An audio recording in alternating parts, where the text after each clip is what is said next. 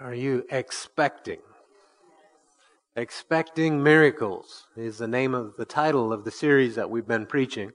And we have been looking at faith and how faith comes and our part of that. We've looked at a number of different things that work in that. Last week we looked at the baptism of the Holy Spirit, and we asked for that, a fresh infilling of the Holy Spirit in us and on us. In fact, I encourage you to make that a daily habit. You know, when I was first filled with the Spirit, before that, I didn't know what to call it, right? And several years prior to that, I'd had an encounter with the Lord that really radically changed my life. I went from the Lord being fire insurance for me to actually being my master, right? And so in that process, I got really, really hungry for God, and I began to daily, I'd probably say this 50 times a day, I would say, Lord, fill me with your Spirit, give me a double portion. A silly thing to say, really, a double portion, that's not even possible, a double portion of the Lord's Spirit, right? Because He is all in all, right? But I knew somewhere in the Bible, someone had asked for a double portion of someone's spirit, so I wanted that, right? And it was Elisha asking for a double portion of Elijah's spirit. But needless to say, I'm so glad that the Lord isn't bound by our lack or our ignorance sometimes, right? I mean, we can bind the Lord, but usually it's not from ignorance. Usually it's from other hard-headedness, right? So this particular time, I would ask that daily. Lord, fill me with your Spirit. Give me a double portion of your Holy Spirit. Now, I'd never heard of the baptism of the Holy Spirit. Sure, I mean, I'd read that happened in Acts, but I thought that was just for the beginning of things and didn't know that was still a thing today. But all I knew is I wanted more of God and I wanted more of His Spirit. And so as I prayed that, fast forward to several years later when we encountered some difficult times in our lives, and it really because of it, we turned to seek the Lord in ways that were fresh and new that we hadn't done before. And the Lord sends someone to me to explain and to show me about the baptism of the Holy Spirit. And so when I stepped into that and I said, okay, I want it. If it's the Lord, I want all of it. Lay your hands on me and I'm going to receive. And He laid hands on me and they prayed. And I said, I believe I received. And I didn't feel anything, okay? And they went home. The next day I go to work and I'm just believing that I'm full of the Holy Spirit because we ask and He promised that if you ask for the Holy Spirit, He'll give it to anyone who asks. So I've asked, so I have it, I'm full. The next day is when I was at work and I had actually a banker call me. We were having like financial collapse, okay? Financial collapse 101 is what we were going through. And at that time, right when we got Spirit-filled. So the banker calls me and she wanted to know how I was going to solve one of the many problems that we were facing. And I said, well, just hold on a minute. And I went into the bathroom by myself in the house we were working in. It was new construction. And I just asked the Lord, what should I do? What should I say? How should I handle this? And the Lord gave me wisdom right in that moment. I knew what to say, so I had her on hold. And so I get back on the phone and I say what the Lord gave me to say, and she was happy about it. And she hangs up, and I am now in the process. I had a nail gun in my hands, and it had jammed, and I was trying to solve that problem when the banker called. So now I'm back to solving the nail gun problem, right? And I'm fiddling with the thing, trying to figure it out. And I'm just overwhelmed with gratitude that the Lord is faithful to lead us in the problems we face. Here, I just faced the problem. I asked the Lord. He gave me direction on how to answer it. And so I'm just going, thank you, Lord. You're so good. I'm so glad we can ask you. I'm just saying this quietly under my breath. Like, if you'd have stood right beside me, I don't know if you'd have even heard it because it was more of a whisper than anything. And all of a sudden, I was praying in tongues. And it was just flowing out of me. I'm praying in tongues. Wow, that's awesome. You know, I'd never done that before. I'd asked the Lord for it. And so that night when I went home, I waited until Jen went to go shower because I didn't want her to hear me because it sounds silly, you know. I thought so. It doesn't, but I thought so. And, who wants to gibberish like a baby? You know, I didn't want anyone to hear me. So I wait until she's deep in the shower and she's not going to be able to hear me. And I go to my office and I shut the door and I say, Lord, I want more of that. And I just lifted my hands and began to pray and praise the Lord. And it came like a river. And then with it came a vision. And He showed me a vision of some things that I had been facing and how to deal with them, and that the time for me to step into the call of God in my life was at hand, and I needed to be prepared for it. Well, all of that's great and good, but the reason I told you all of that was to tell you this. The thing that was probably the most surprising to me in all of that was that the praying in tongues part was so familiar to me. Like, it's not something I couldn't have done before.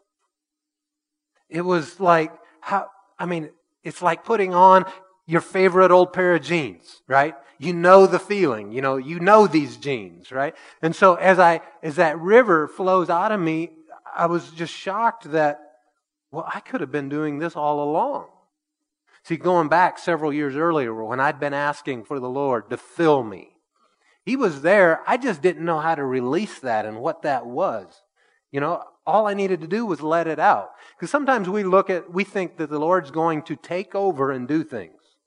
He's just going to take us over and we're going to start praying in tongues. Or He's going to just take over and we're going to be not able to even control it, give a word of wisdom or a prophecy or a tongues to the congregation or the interpretation even, right? But the Lord's not going to take over. He doesn't have robots. He has people. And as in everything, He puts it in your spirit, and then you have to decide whether to release it or not. Do I step out in faith with that or don't I? I could have went home and went to my office and said, I'm not going to pray in tongues because I don't want to be fake. I want you to make me do it, Lord. And He wouldn't have. I had to step into it and yield and give what I had. And what did Jesus say? That if you're faithful with what you have, you'll get even more, right? And I remember at one point even saying, Lord, I think these tongues, the ones that I'm praying, sound really weird. I'd like to have a better sounding one. And within 24 hours of that prayer, I was in the middle of praying in tongues and it changed and it never went back the way it was. It was just the Lord did something. But I still had to release it. See, I can still turn it on, shut it off. Now, we don't walk in the gifts of the Spirit, right? Which, whether that be a tongue to people or a working of a miracle or special faith or a word of knowledge, those aren't things that we turn on and shut off. Those are things that the Lord gives as He wills, but you still have to choose whether to release it or not. Are you with me? So don't look, because last week we had a tongue and interpretation, don't look for the Lord to take over. You have to yield. And if you get something, and it's in the middle of the message, raise your hand. And if I answer I have the Lord in me too, right? And as the moderator of the meeting, as the pastor, the Lord will draw my attention to it if He wants it done right then. Maybe you say, well, I feel like I have a tongue, or I feel like the Lord has given me something to say, and I'll follow the Lord on the inside, and either we'll do it right then or we'll wait until later at another appropriate time in the service. Sometimes the Lord will interrupt us, but that's not usually His mode of operation, right? And so, as I realized that, the Spirit of God in me, I could have been praying in tongues all along. I just wasn't educated enough. I was ignorant of what I had available to me. So I wasn't releasing it. So I often say in 2009 is when I was baptized in the Holy Spirit, and that's correct. Although I had asked for the filling of the Holy Spirit several years earlier, and I had it. I just didn't know about a lot of things and what to do and how to handle it and how to release it and how to walk in it. And so we bumbled along the best we could until He came and helped us. All right, so we'll just package that right onto the back of last week. And talking about the baptism and then flowing with the gifts of the Spirit. Another really good time to a time that would be typical. Now, the Lord sometimes doesn't do typical things, but where you would get something would be in worship. when we're ministering to the Lord, and we're worshiping the Lord, and the Lord gives you something, and if you feel like it's something for an individual, well, you can give it to the individual, but if it's something to the body, come up here and let me know, and I'll follow the Lord, and we'll get it in at the right time and in the right way. And sometimes people have come to me and said, I feel like the Lord's given me something, and the Lord didn't give me release. It doesn't mean it wasn't from the Lord. It just means it wasn't for either this day or for the people as a whole. Maybe it was for an individual, that the Lord wouldn't give me the release to let them deliver that word. Just because we get something from the Lord doesn't mean that we are infallible in our interpretation of it or our understanding of it. I didn't plan on saying any of this tonight, just so you know. So the Lord wants to teach us on this. So when we Paul said it this way. He said, right now we see through a glass darkly. And the day's going to come where it's face to face and it's crystal clear. But so we do the best we can. So if Jean gives the tongue and Karen gives the interpretation or Elizabeth gives the interpretation, because it's not just one of the pastors, you understand. Anybody. This is for anybody. And if Elizabeth gives the interpretation and what if it's not right? What if it's not accurate? What if it's just in part, as though seeing through a tinted glass? Does that mean that we just should shut it down and we just don't have any of it now? No. She delivers what she has, and then we follow on the inside. If I'm the one up here, standing here, and was the one moderating, then I'm going to seek the Lord. And was that all of it, Lord? Or if that didn't seem right, I'll say so. But the last thing we're going to do is we're not going to shoot her for stepping out in faith, right? And being willing to step out of the boat. We're going to be grateful and say, good job. Because we'd much rather have you get out of the boat and end up swimming a little bit than be too afraid to just sit in there and be full of fear. So don't be afraid to miss it in this house. Maybe you give something, the Lord genuinely gives you something, but maybe you delivered it at the wrong time. Oh, you know what? Use the opportunity to say, okay, next time I'm going to be more sensitive to your timing, Lord. Right? So let's not be afraid. We're not going to beat each other up if we miss it. You know, the Word says if someone gives a tongue, just maybe 2 or 3 at the most, is how it says it. And then someone should interpret. So if someone gives a tongue, but no interpretation comes, and we don't go on with 3 more tongues. No, we stop, we would wait, and if no interpretation comes, okay, fine, they'll pray on it. Speak to the Lord and to themselves is what the Word says, right? So, trying to help you so that you can yield to the Lord and not have fear, not be afraid, and we'll say, well, what's appropriate, or when do I, or when don't I? Is that helpful? Yes. All right, very good. Go with me over to Mark chapter 9. Mark 9 and verse 14. And we're talking about expecting miracles. And in particular, we want to look at how many of you have ever stood in faith for something or what you believe to be faith. Faith to the best of your ability. And it didn't happen. I mean, I can put all my arms and legs up, right? And so everything that I say tonight, I say first to me, all right? Because I've done it. I'm walking through some of it right now. And then there's other things where we've been standing in faith, and we're going to refuse to back down. You know, where there's life, there's hope, Scripture says. So we just continue to stay with the Lord on these things until we see the deliverance come all the way into the natural, like what we believed for. But then there's some things where we've stood in faith for something and then the thing passed and it's in the past. We can't undo it. We can't go back. You know, maybe you have a loved one that was sick and then passed away. And you were standing in faith for their healing. But now they've been buried and in the grave for 10 years already. We're not going to go back and undo that, right? So we'll look at it. We'll ask the Lord some questions to help us learn how we could do things differently.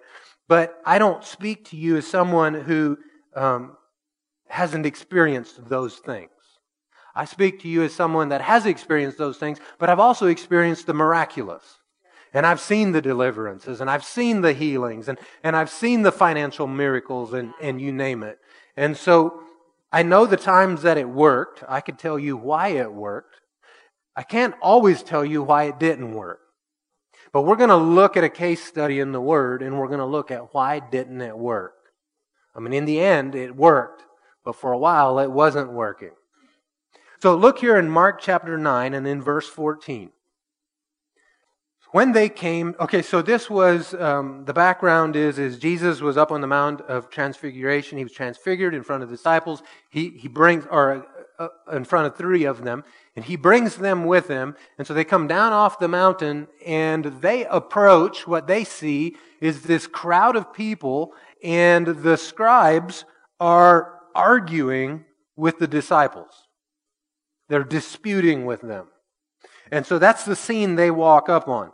So just put yourself in Jesus' shoes and in the disciples that were with him's shoes, and you see off in the distance at the mall. You're walking through the mall, and you see there's a group of CWI people. And they're having like this argument with someone else, with this other group of people, and you're wondering immediately what's going on, right? It's not just strangers. These are your people.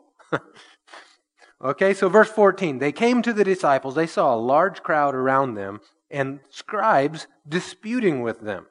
So they're arguing about something. And when the whole crowd saw him, they were amazed. You know, you ever talk about somebody and then they show up right in the middle of talking about them? It's like, wow. And usually people say something horrible like, speak of the devil. But don't say that. Speak of the Lord. Here they come. It says, so when the whole crowd sees him, they're amazed and ran to greet him. And he asked them, what are you arguing with them about?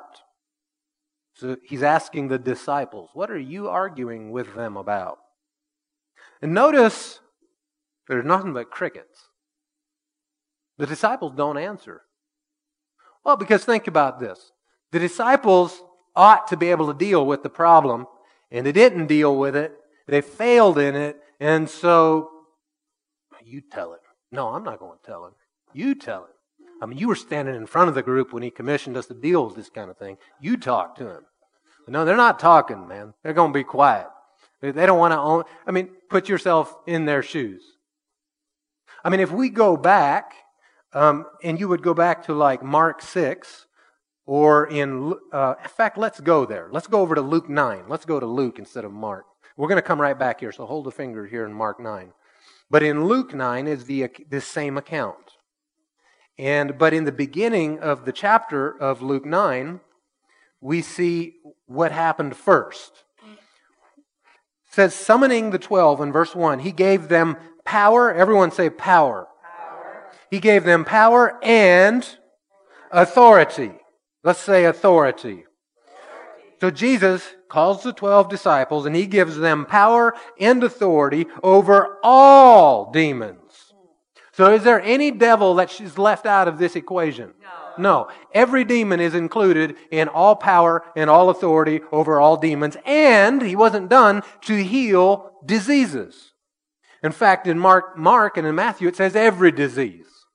So they have power, they have authority over every devil, over every disease that there is. All right? And so then in verse 2, he sent them to proclaim the kingdom of God and to heal the sick. So what's their marching orders?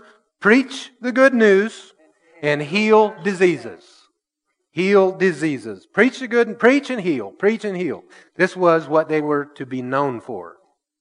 Well, if you look on down into chapter 10 now. Well, actually, in chapter 9 is where you see verses 37 through 42 is where they were attempted to cast the devil out of this little boy, the story we're reading in Mark 9. Okay, now go to chapter 10 in Luke, the next chapter. And so now the Lord, after these events, it says he appointed 72 others. So not just the 12 anymore. Now there's 72 others, and they're supposed to go out and do the same thing. And if you look in verse 17, it says the 72 returned with joy, saying, Lord, even the demons submit to us in your name. So now come back to Mark 9, and you'll see why these disciples probably didn't want to just step up and own it right away about, well, why did we fail? Well, because the Lord had given them authority and power over every demon.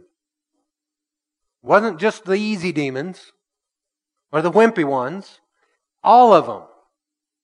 And so here Now there's an argument breaking out. What are you guys arguing about? And they don't answer. But, verse 17, back in Mark 9, someone from the crowd answered him, "Teacher, I brought my son to you," or to the disciples, right? But that's the thing. When you do something in Jesus' name, you represent Him.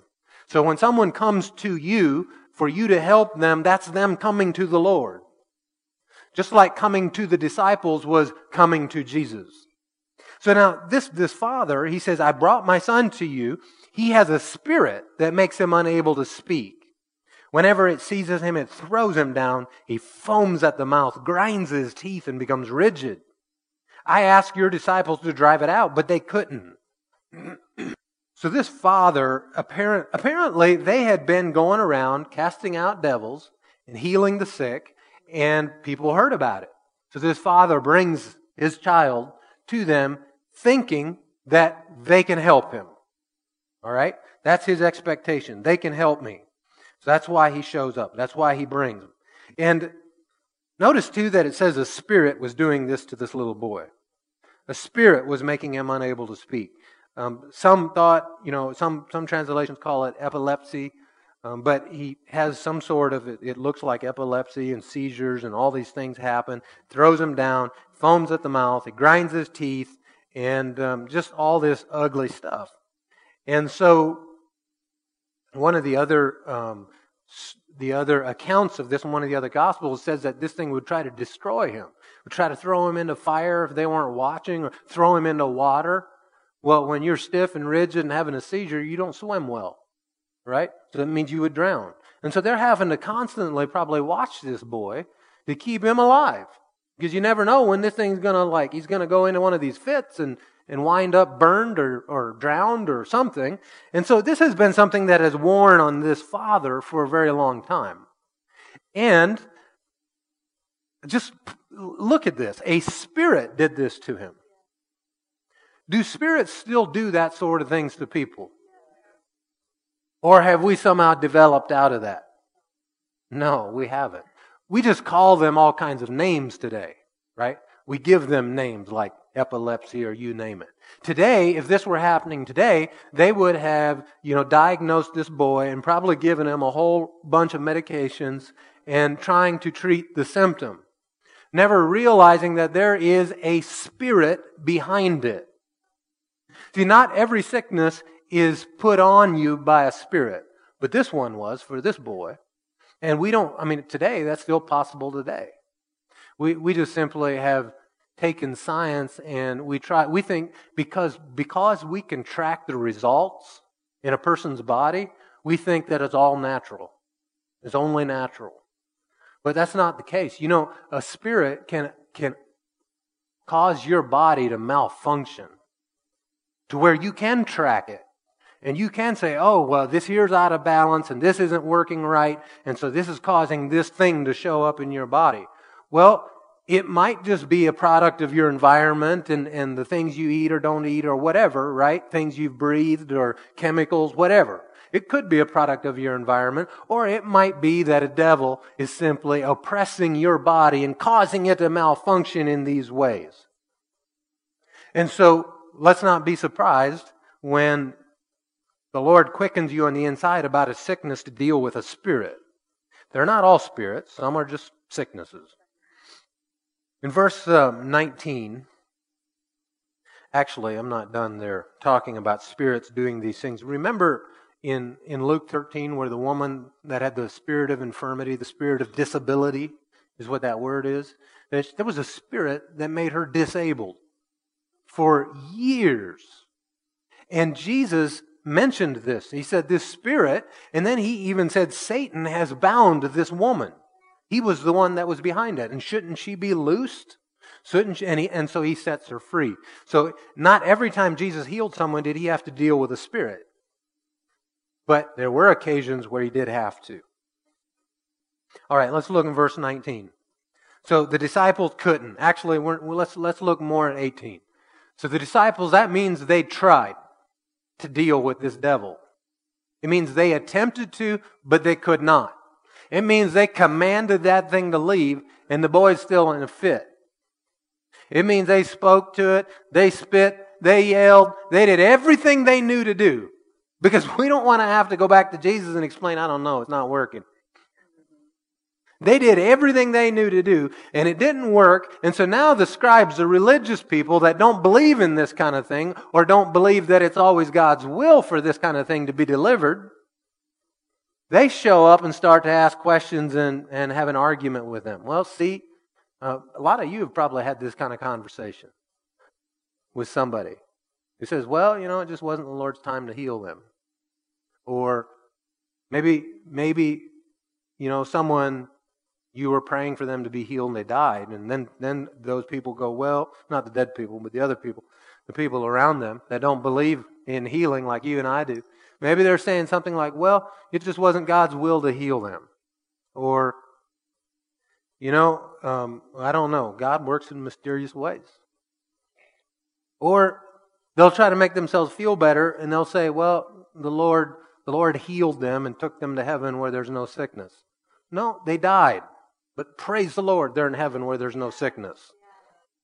But they weren't healed. And why? Why aren't they healed? Well, I suppose that's what they were arguing about.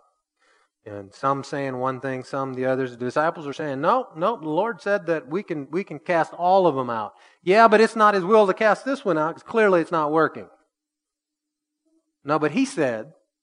And so back and forth they go. So now the father, he's just, caught in the middle of all of this. And all he wants is to see his little one relieved of this horrible affliction. And in verse 19, Jesus replied to them, once this answer came to him about what they were arguing about. He replied, you faithless generation, or you unbelieving generation, how long will I be with you? How long must I put up with you? Bring him to me. So they brought the boy to him, and when the spirit saw him, it immediately threw the boy into convulsions. He fell to the ground, rolled around, foaming at the mouth. The anointing of God will often cause devils to expose themselves. Because they get really nervous and afraid once they come. Because what does the anointing do? What does Scripture say that the anointing does? It breaks the yoke. It breaks the bondage. And so when they see it coming and they go, oh, and they throw a fit, right? And so that's what happens here. He sees Jesus and goes into convulsions. So in verse 21, Jesus asks a question. How long has this been happening to him? Jesus asked his father. From childhood, he said, and many times it has thrown him into fire or water to destroy him. But if you can do anything, have compassion on us and help us. Why does the Father use the word if you can? If you can do anything for us. Because see, He came to the disciples and they have a reputation of delivering people, but they weren't able to. So now He's beginning to doubt whether this one can be dealt with. Maybe this is one of those uncurable, uncastable devils. Maybe this one here can't be dealt. Maybe this one's too big. Maybe there isn't a way. So he's beginning to question it. The mistake he's making is he's looking at his circumstances rather than at the truth and promise of the Lord. But there was really good news here. He says, if you can do anything, have compassion on us and help us. Jesus said to him, if you can, everything is possible for the one who believes. Everything is possible. Does that leave anything out? I mean, that is like the biggest mouthful in the world. Everything is possible. To who? To the one who cries and whines and begs and prays for 40 days and nights. No. For the one who deserves it. Oh, no, okay. For the one who has lived holy and righteous and hasn't messed up in quite a long time. But how many times do we put that on ourselves? Everything is possible. Have you ever been standing in faith for something and then you blow it? Oh man, I just undid everything. I gotta start over. No, stop it. Jesus said, if you can, and He puts it right back on Him. You see, this guy was putting it on Jesus. If you can do anything for us. And Jesus says, if you can, well, Everything is possible for the one who believes. And immediately the father of the boy cries out. I mean, he's desperate. He cries out. He says, I do believe. Help my unbelief. These words are very, very comforting because of what happens next. He recognizes that, I believe. I'm also dealing with this other stuff, this unbelief. Help me, Lord. Is the Lord interested in helping you? Yes. You know, when Peter went out for his walk, and shortly afterwards was swimming, and then the Lord comes to him, and grabs him by the hand. Why do you grab someone by the hand? To help him. And so, when you grab a drowning person by the hand, do you just leave them under the water? No. You bring them out of the water, right? And so, was he having some serious doubts at that moment? Yeah, he's swimming. He's bubbling. And yet Jesus rescues him in spite of it. Because he cried out. He says, help me, Lord. And the Lord helps him. And I think they walk back to the boat together. Everything is possible. Is it possible? Is your circumstance, is it possible that your debt could be paid? Is it possible that the financial miracle that you need could happen? Is it possible that the healing you need in your body, you haven't heard of anyone else being healed of this, but is it possible that could be healed? Absolutely. Is it possible that you could see miracles and even people raised from the dead? Yes, absolutely. Yes, it's possible because Jesus is not a liar and He said everything is possible to you disciple who believes. That was a trick statement. He didn't say you disciple. I mean, you are disciples, so I can see why you mishear me. But to you 12 disciples, there we go. Everything is possible to you 12 disciples who believe. No, that's not what He said. No, He said everything is possible to the one. Do we have any of those ones in here? Yeah, whosoever will qualifies. Whosoever. Everything. Someone say everything is possible for me. Because I believe. So this father, he's like, man, I believe. But help my unbelief. You know, you can have faith in your spirit, in your heart, but doubts in your head. And if you're more logic-led than spirit-led, you're in trouble.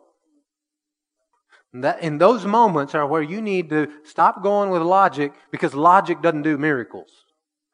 And you have to get over into your spirit where you're being spirit-led and where faith comes from. You see, faith is of the Spirit. Faith is a spiritual thing. It's not a formula. All right, verse 24. Immediately the father of the boy cried out, I do believe, help my unbelief. When Jesus saw that a crowd was quickly gathering, He rebuked the unclean spirit. Now, this is something that all devils have in common. All of them. They're all unclean. They're all unclean. And you don't have to know what the devil's name is. We don't have any record here that Jesus was like, oh, what's your name? And Jesus, as a general rule, did not have conversations with devils except get out. So He rebukes the unclean spirit, saying to it, you mute and deaf spirit, I command you, come out of him and never enter him again. This is also an interesting thing. Jesus didn't usually give that command and never enter him again. In fact, at one point, He cautioned people. He said that when the devil leaves, that he'll come back, and if you don't fill the house with the right thing, the Spirit of God, that the devil will come back and he'll bring 7 worse than himself, and that person's state will be worse at the end than it was in the beginning. So He cautions about that. But in this particular case, because it's a child, children can't stand in authority for themselves like what an adult can. He tells that thing, you leave, and you don't even come back. Verse 26, then it came out, shrieking and throwing him into terrible convulsions. The boy became like a corpse, so that many said he's dead. And maybe he was. But Jesus, right? One of those but gods.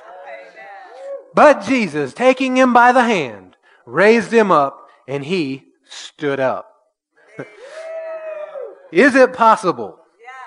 Go over to Matthew 17. It's the same account. And put it up in the New King James if you're putting it up on the screen. Matthew 17 and verse 19.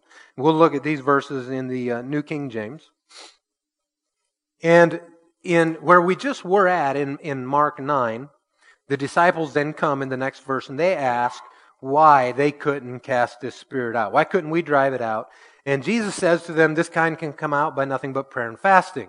Well, in Matthew's account of this, he gives us a little more detail about that conversation and about what Jesus said in that conversation about the why. And so that's what we're looking at.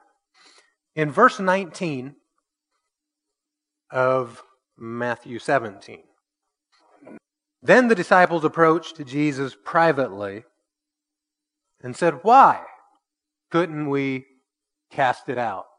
Why? Isn't that so often the question when things don't go like we thought they would or should? Why? Why?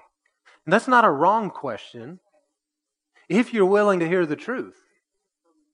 But so many times people ask that question, but they're not willing to hear the hard truth. Why? Why could we not cast it out? Let's look at verse 20.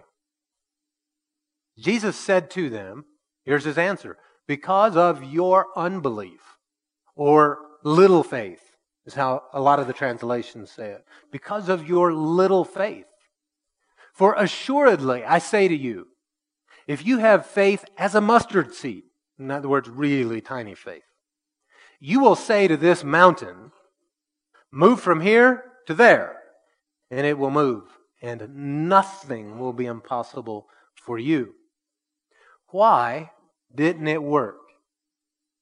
Because of their little faith, because of their unbelief. Notice that Jesus says to them, if you have faith.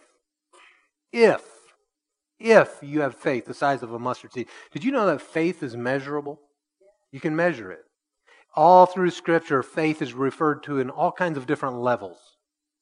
Like, I'll just give you a quick rundown of some of the ways faith is referred to, because faith is measurable. Jesus, he one time said, you have no faith.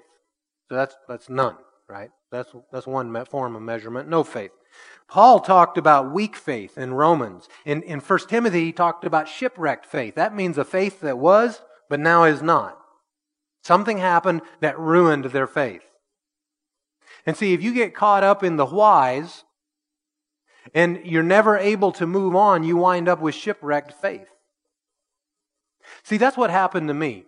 When I was in, 2003, and when I started praying and saying, Lord, fill me with your Spirit, I want a double portion. When I started praying that, and the Spirit of the Lord came on me, and I became so hungry for the Word, something I hadn't ever experienced before, I would look forward all day to come home and to read the Word.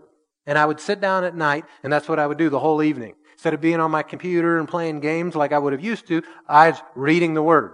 And then I would, in the morning, get up and I would go to work, and all day I would look forward to coming home so that I can spend time in the Word again.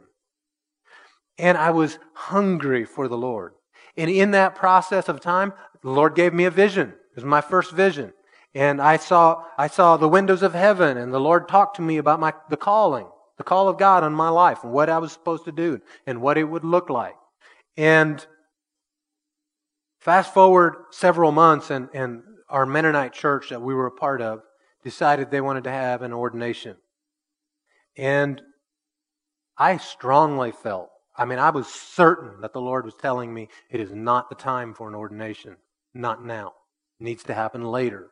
Not now. And so I went to the ministers. I went to the different ones. We were actually a group of people, Mennonite church, that had been planted but with no ministers.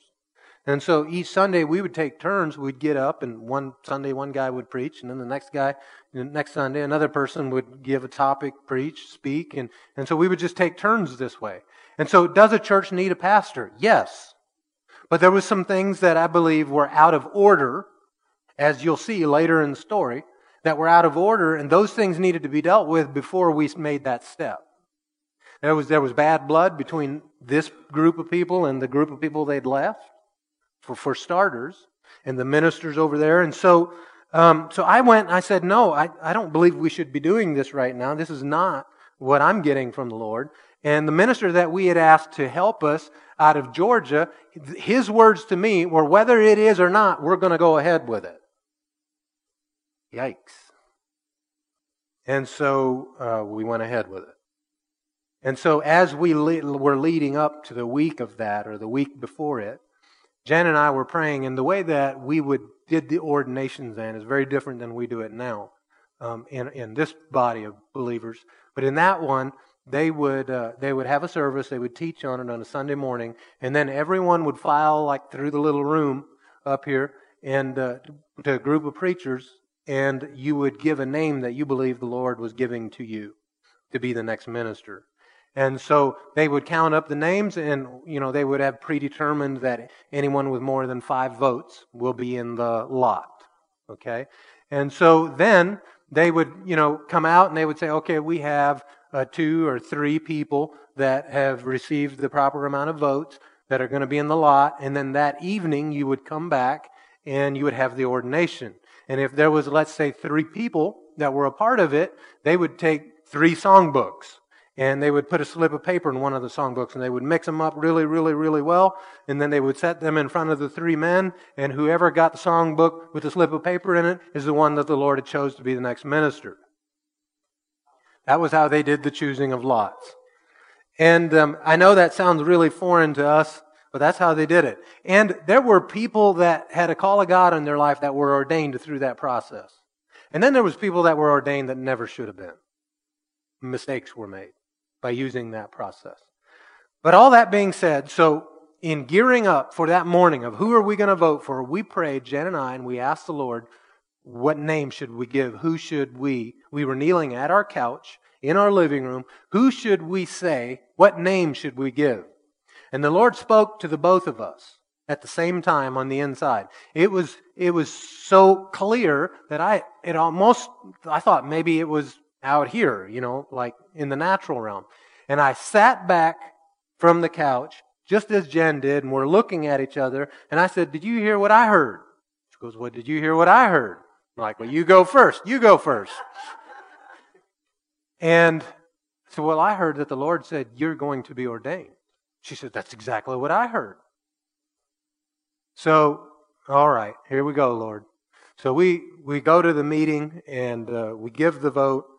And through the process of giving the vote, I sensed, as well as Jen sensed, that, no, it's not us. And so that evening, it wasn't me. We come back, and there was another brother ordained. There was 2 men in the lot, and one was ordained. And, he does have a call of God on his life. But just a few short years later, he resigned and left the ministry entirely because of all the problems and all the things that were out of order in that body of people. It didn't have to happen that way. There was somebody saying, hey, this isn't right. Let's not do this yet. But they didn't listen to what the Lord was saying, and they went ahead with it, and then people got hurt because of it. But he did have a call of God on his life, and now he is in prison ministry, and he's doing the work of the Lord. I mean, after a period of several years of being out of it, he got back into the saddle, praise the Lord. But all that to be said, we came away from that going, what just happened? We both heard the Lord say, you're going to be ordained, but I wasn't ordained in that process. Maybe I don't know how to hear the Lord. Maybe, clearly we didn't hear right. But it was as sure as anything I'd ever been told. Just prior to this, I've been having all kinds of experiences with the Lord telling me things. Like, for example, I'm driving down the road, and the Lord says, hey, pay attention, someone's about to pull out in front of you. And, 3 blocks later, because now I'm paying attention, I avoid an accident, someone pulls right out in front of me. I had all kinds of things like that happening that were undeniably the Spirit of the Lord helping and protecting me. And that same one, remember Jesus said, you'll know my voice. My sheep know my voice. That same one is the one who had told me you're going to be ordained. And we weren't. And what do I do with that? And so I just shut off. It's called shipwrecked faith. I don't know. back away from it all. I don't know. Maybe I don't know how to hear the Lord. And so for the next number of years, lived on a real roller coaster of highs with the Lord and then lows, and I don't care. And back and forth like that until our friend came to us and told us about the baptism of the Spirit, gave us word for it, gave us something to put our feet on, the solid ground. And all of that, that vision that I'd had when I first stepped into these things in 2003, the vision I'd had was this, and I'm going to tell it to you so that I can tell you the other part of it, is I was sitting in my chair and I was leaning back in my chair and I was praying. And my eyes were closed and it was in the evening. But suddenly I'm like having a vision, and it's like the middle of the day. It's an overcast, cloudy sky, and I can see right through the roof of our house up to the clouds, and the clouds pull back, and it's like I see right into heaven, or what represented heaven, okay? It was this huge castle-like building, and it had walls, and then on top of the walls were like the castle just went up, and there was all these doors and windows everywhere, and I could see behind all the doors and windows were just piles and piles of treasure behind each one. And the thing that immediately arrested my attention was that the windows and the doors were closed. And so I said, Lord, what? Because I recognized that those were the blessings of heaven behind those windows. I said, Lord, why are the windows and doors closed? And He said to me, because nobody's there to receive it. He was speaking to me, and it was figurative, because He's going to teach me something or show me something. Because there was some of you that were here on the earth experiencing the blessings of God at that moment, right? So there's people in the earth receiving the blessings. But for the sake of our conversation, He says, because nobody's there to receive it. And I said, well, I'm here. I'll receive it. And He says, yes, I know. He said, I want you to bring thousands of people to this place where I can bless them and use them and move through them.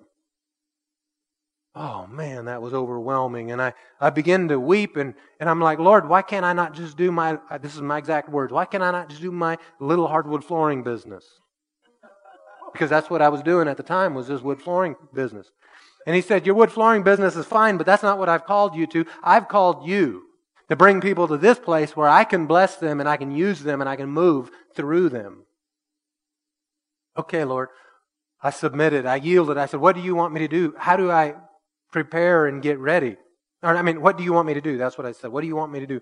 And the Lord says, prepare and get ready, and the vision ends. Oh, well, how do I prepare and get ready? Well, I've been reading the Word. I've been hungry for the Lord. I'll just keep doing that. That's the only way I know to prepare and to be ready. And so that's what we continue to do. Now, a month, 2, 3 months later is when this ordination thing happens. And I just shut off, right? Now, fast forward to 2009, beginning of 2009, when someone comes and explains to me the baptism of the Holy Spirit, and I say, I want that. And so I pray, and I come home to my office that night when Jen's in the shower. I was telling you the story earlier, and I'm praying in tongues, and I have another vision. And this time, the Lord says to me, look up. And so I look up, and He goes, what do you see? I said, the ceiling. Because I was in my office, and there was a ceiling there. He said, that ceiling represents everything that you've allowed to come between you and I. I knew exactly what He was talking about. All those shipwrecked faith problems. Right? And because of shipwrecked faith choices I'd made that were wrong, that were deliberately wrong. I don't care. I'm just going to do my thing. Those kind of things.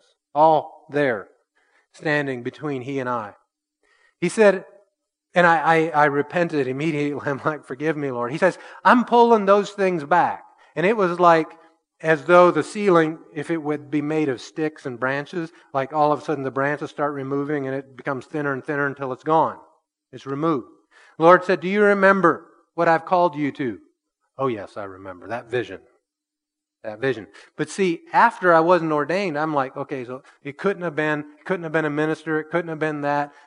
Maybe it's something else maybe it's for business. I'm called to business to bring people to financially where they prosper and can give into the kingdom. And maybe, I had all these other things because it's not going to be a minister because I ain't going there. And He says, do you remember what I've called you to? I said, yes. He said, well, it's time.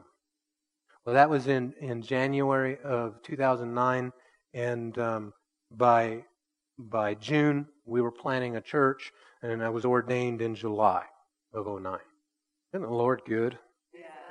In spite of all our mess ups, in spite of having faith and then losing it, in spite of all of that, He didn't give up on me. And He didn't give up on you. He hasn't, and He won't give up on you. So, we were talking about levels of faith. I hadn't intended on going into any of that, but the Lord wanted me to, so I did. You know, I tell the Lord before every sermon, Lord, this is your time. It's not mine. I'll do whatever you want. I'm willing to be a fool for you, Lord. Not for Google, but for the Lord. So when He brings something to me, I just go with that, okay? So in measurable faith, there's no faith. There's weak faith. There is shipwrecked faith. Jesus referred to little faith and to great faith. Paul referred in Timothy to sincere faith. In Thessalonians to growing or increasing faith. Did you know your faith can increase? In Romans, he mentioned strong faith. In Corinthians, he talked about a spirit of faith. Remember I said faith is a spirit. Faith is spiritual, is what I had said. It's spiritual. And in Acts, Luke wrote about people being full of faith. James, he said something about being perfect, having perfect or mature faith, complete faith. And then John, in the book of 1 John, talked about overcoming faith. These are all different levels of faith. We're talking about why didn't it work? And we're talking about, Jesus answered, He said, because of your little faith. Because of your unbelief. Here's some other things Jesus said to the disciples. And you don't have to turn here. I'm just going to go through these real fast. In Matthew 6, Jesus was speaking to the disciples because they were worried about their provision. And He said that, grass, God clothes the grass of the field, which is here today and thrown into the furnace tomorrow. Won't He do much more for you of little faith? So is Jesus saying there's something like just little faith? Yes. About the centurion, to those standing around him, Jesus was amazed at his faith. You know, it's one of the few times that it says Jesus was amazed at something. But He was amazed at the centurion's faith, who isn't even a Jew. He says, truly, I tell you, I have not found anyone in Israel with so great a faith. So he had great faith. So He mentions little faith, He mentions great faith. To the disciples again in Matthew 8, He asked them when the boat was about to sink and He was sleeping and they wake Him up and like, save us, we're going to die. All these things. He said to them, why are you afraid? See, fear bankrupts our faith. And when I said you can have faith in your spirit and doubts in your head, because where does fear get presented to you normally? Up here. Right? Up here with thoughts. Yeah, but what if? Oh, did you notice that? Have you noticed the price of fuel? I mean, they're saying groceries are going to go up 22%. And if you start yielding to those things, I mean, I don't think anyone likes the price of fuel, right? Okay. I was like, well, maybe you guys like this. I don't know. I don't. But I know that that's not my source. The price of fuel is not what determines how I live. Right? Or the price of groceries. Or the vilely high rent. Or high property prices. Or whatever it is. Right? Those things are not the determining factor. They're just simply in your circumstances. But if you have your faith on the source, we don't need to be afraid. So they're about to die, and He says, they think they're about to die at least, or not. But He says, why are you afraid? You of little faith. And He gets up and He rebukes the wind and sea, and there was a great calm. I like how the ISV says it. He says, why are you such cowards? Implying, why aren't you rebuking the wind and waves? Why aren't you doing something about it? See, if He didn't expect that they could have done something about it, He wouldn't get up and chide them for being afraid. Because that would be the right thing to do. Be afraid. You're about to die. But thank God I'm with you. Right? I'll calm the sea. That's not what He said. Boy, you boys are lucky you woke me up in time. because you all about died. I mean, I would have swam and been fine, but y'all. But he didn't, did he? He gets up and is like, what's wrong with you? Why are you afraid? Why is your faith little? In fact, this word, why are you afraid? This will yank the slack out of some of us. Is the exact same word in Revelation 21, where it says, and the fearful, or it's the word cowards, and it goes down a list of things, people, actions that are going to be thrown into the lake of fire. The very first one mentioned is the fearful. It's this exact same word. Matthew 9, he said to the paralytic's friends, remember they brought him to Jesus? It says, seeing their faith, he responded. So apparently he was able to even see their faith. Faith is something that can be seen. Later in chapter 9, to the woman with the issue of blood, that she'd had blood for 12 years, he tells her, have courage, daughter, your faith has saved you. Your faith. Not my faith. Thank God you were able to make it through the crowd and touch my clothes. I mean, yeah, thank God that you did that, but your faith is the one who did it. Because Jesus didn't even know who it was. Like, hey, who was that? Right? So it wasn't that he was squeezing out a miracle to her. She laid a hold and took it by her faith. You like that, huh? In Matthew 9 later, the two blind men that are following him, he says, let it be done to you according to your faith. Your faith. In Matthew 14, when Peter went for that swim, or he walked and then swam, he says, you have little faith. Why did you doubt? See, there's little faith again. To the Canaanite woman that had the possessed daughter that came and asked for deliverance, he said, woman, your faith is great. Great faith. In chapter 16, this is all still in Matthew, things Jesus said. The disciples were worried about their next meal because they forgot to bring bread. And he says, you have little faith. Why are you talking about bread? Why are you so focused on the problem? Why are you focusing on the high gas prices? Why are you focusing on the high rent? Why are you focusing on high grocery costs, on inflation? He's saying, this doesn't mean that you can't mention them and have conversation with them, but that shouldn't be our focus, right? Instead, he's saying, because they had just left the feeding of one of the times he fed thousands. They just left that. They're like, oh man, we should have brought some of those leftover bread along. Remember, there was baskets left over. Oh, we should have brought some of that. And he told us not to waste it. Now here we are out here in the sea without anything to eat. He says, you have little faith. What is he implying? That their faith would give them something to eat if they'll hook up with it. And then here in our text in Matthew 17, he says, because of your unbelief or your little faith, again, he uses those words, and then he amplifies it, and he says, for truly I tell you, if you have faith the size of a mustard seed, you will tell this mountain, move from here to there, and it will move. Nothing will be impossible for you. So, tiny, tiny faith could do that. And then in Matthew 21, a couple chapters later, at the fig tree when it was withered, he made this statement, if you have faith and do not doubt, you will not only do what was done to the fig tree, but even if you tell the mountain, be lifted up and thrown into the sea, it will be done. And if you believe, you will receive whatever you ask for in prayer. Does that leave any other avenue for not other than believing? Is there any other reason a person might not receive? No, he just says, if you believe. And we know that you can't believe for something that's not God's will. Because faith comes by hearing what God's saying to you. Faith comes by having an ear to hear, what is the Lord telling me? We've got the promises, but sometimes we need to ask the Lord, what shall I do in this circumstance? How do I address this circumstance? Because that becomes now the rhema word to you. See, the logos is the written promise, but the rhema is what God is saying. Brings it into the now.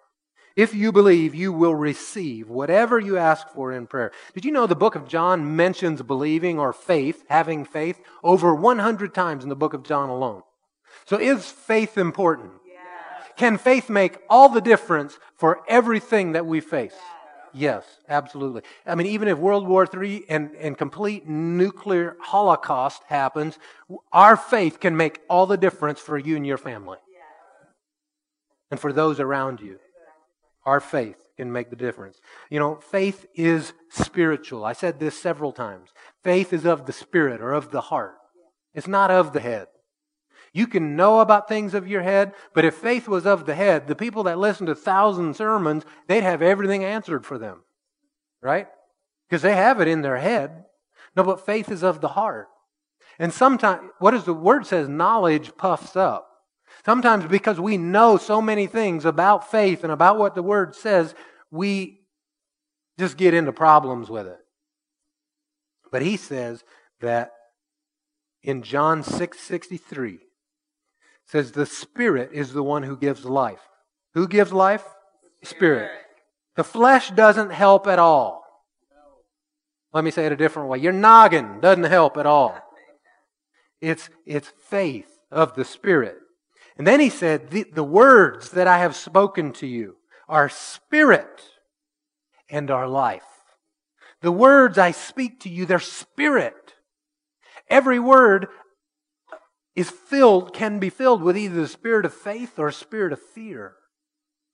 The words I spoke to you are spirit and they're life.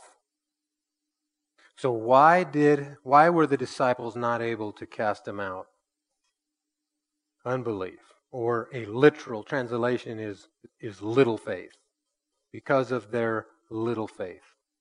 If you have it up in the New King James yet, on the screen, Matthew 17. Put up Matthew 17, verse 21. Jesus had just said, if you have faith, nothing will be impossible for you. However, this kind does not go out except by prayer and fasting. This kind does not go out except by prayer and fasting. Is he talking about the devil or the demon that had just been cast out? You know, I mean, the disciples tried and failed, and so the question they asked was, why couldn't we? Jesus didn't say, because you didn't fast and pray long enough. Had they been given all authority and all power? Yes, they had been given that. So no amounting in fasting and praying was going to get more authority or more power. They already had those things. Fasting and prayer wasn't going to help them get authority or power. So what's Jesus saying to them? What did he say their problem was? Unbelief or little faith. Little faith. The answer to that is now fasting and prayer. That's how unbelief gets driven out or little faith gets eliminated, is by the fasting and by the prayer. What does fasting and prayer do? Why does he say it this way? That this kind only goes out, that this kind of unbelief only goes out but by fasting and prayer. Does fasting and prayer somehow put you into God's good favor? No.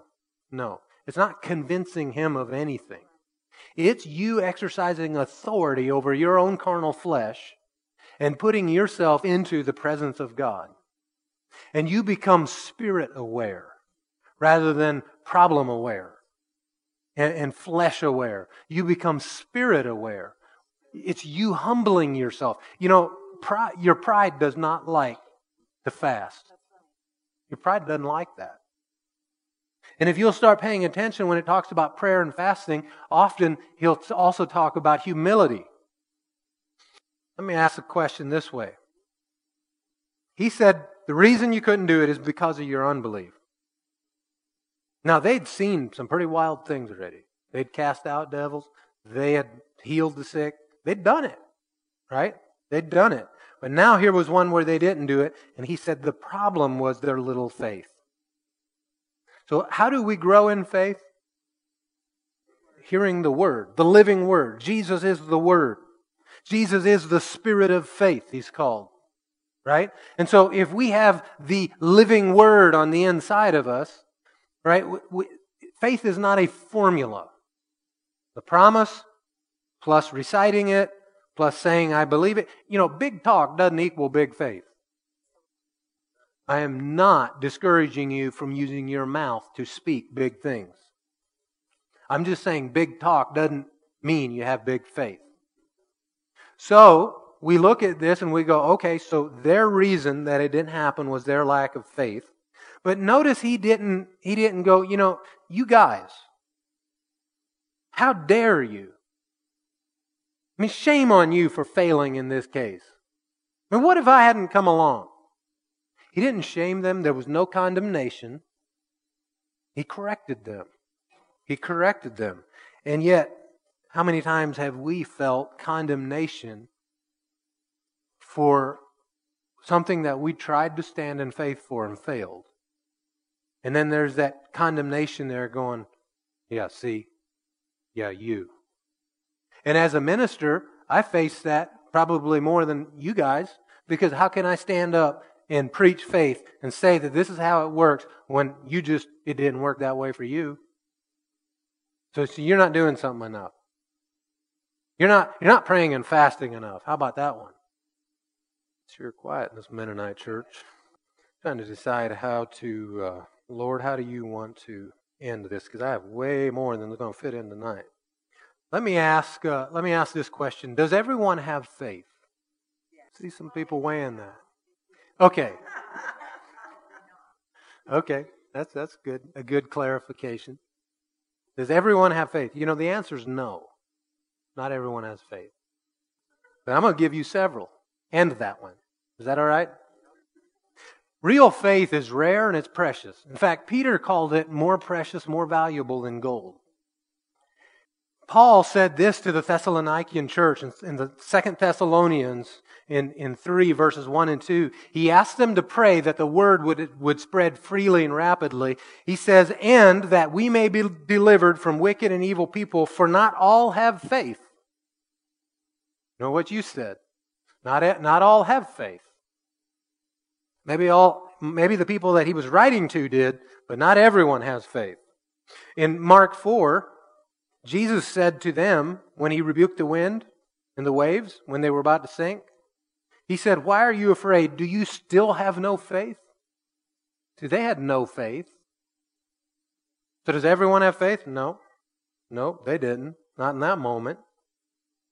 In 2 Corinthians 13:5, Paul said, examine yourselves. He's talking to believers. Examine yourselves to see whether you are in the faith. All right, Romans 12:3. If you would, put that up on the screen. Romans 12:3. Because some of you were thinking of this scripture. When I ask, does everyone have faith? Yes, everyone has faith. In Romans 12:3, and it doesn't matter the translation you put it up in, I say, through the grace given to me, Paul is writing this, to everyone who is among you not to think of himself more highly than he ought to think, but to think soberly, as God has dealt to each one a measure of faith. And so we use this scripture and we say, well, see, everyone has been given a measure of faith. Everyone has been given the measure of faith. Well, that's true, but just because they've been given the measure of faith don't mean they're operating and walking in it. It's been given, but whether you walk in it is an entirely different story. In fact, in Ephesians 4:7, it says grace was given to each one of us according to the measure of Christ's gift. Grace was given to each one. Does that mean everyone's walking in the grace of Christ? No.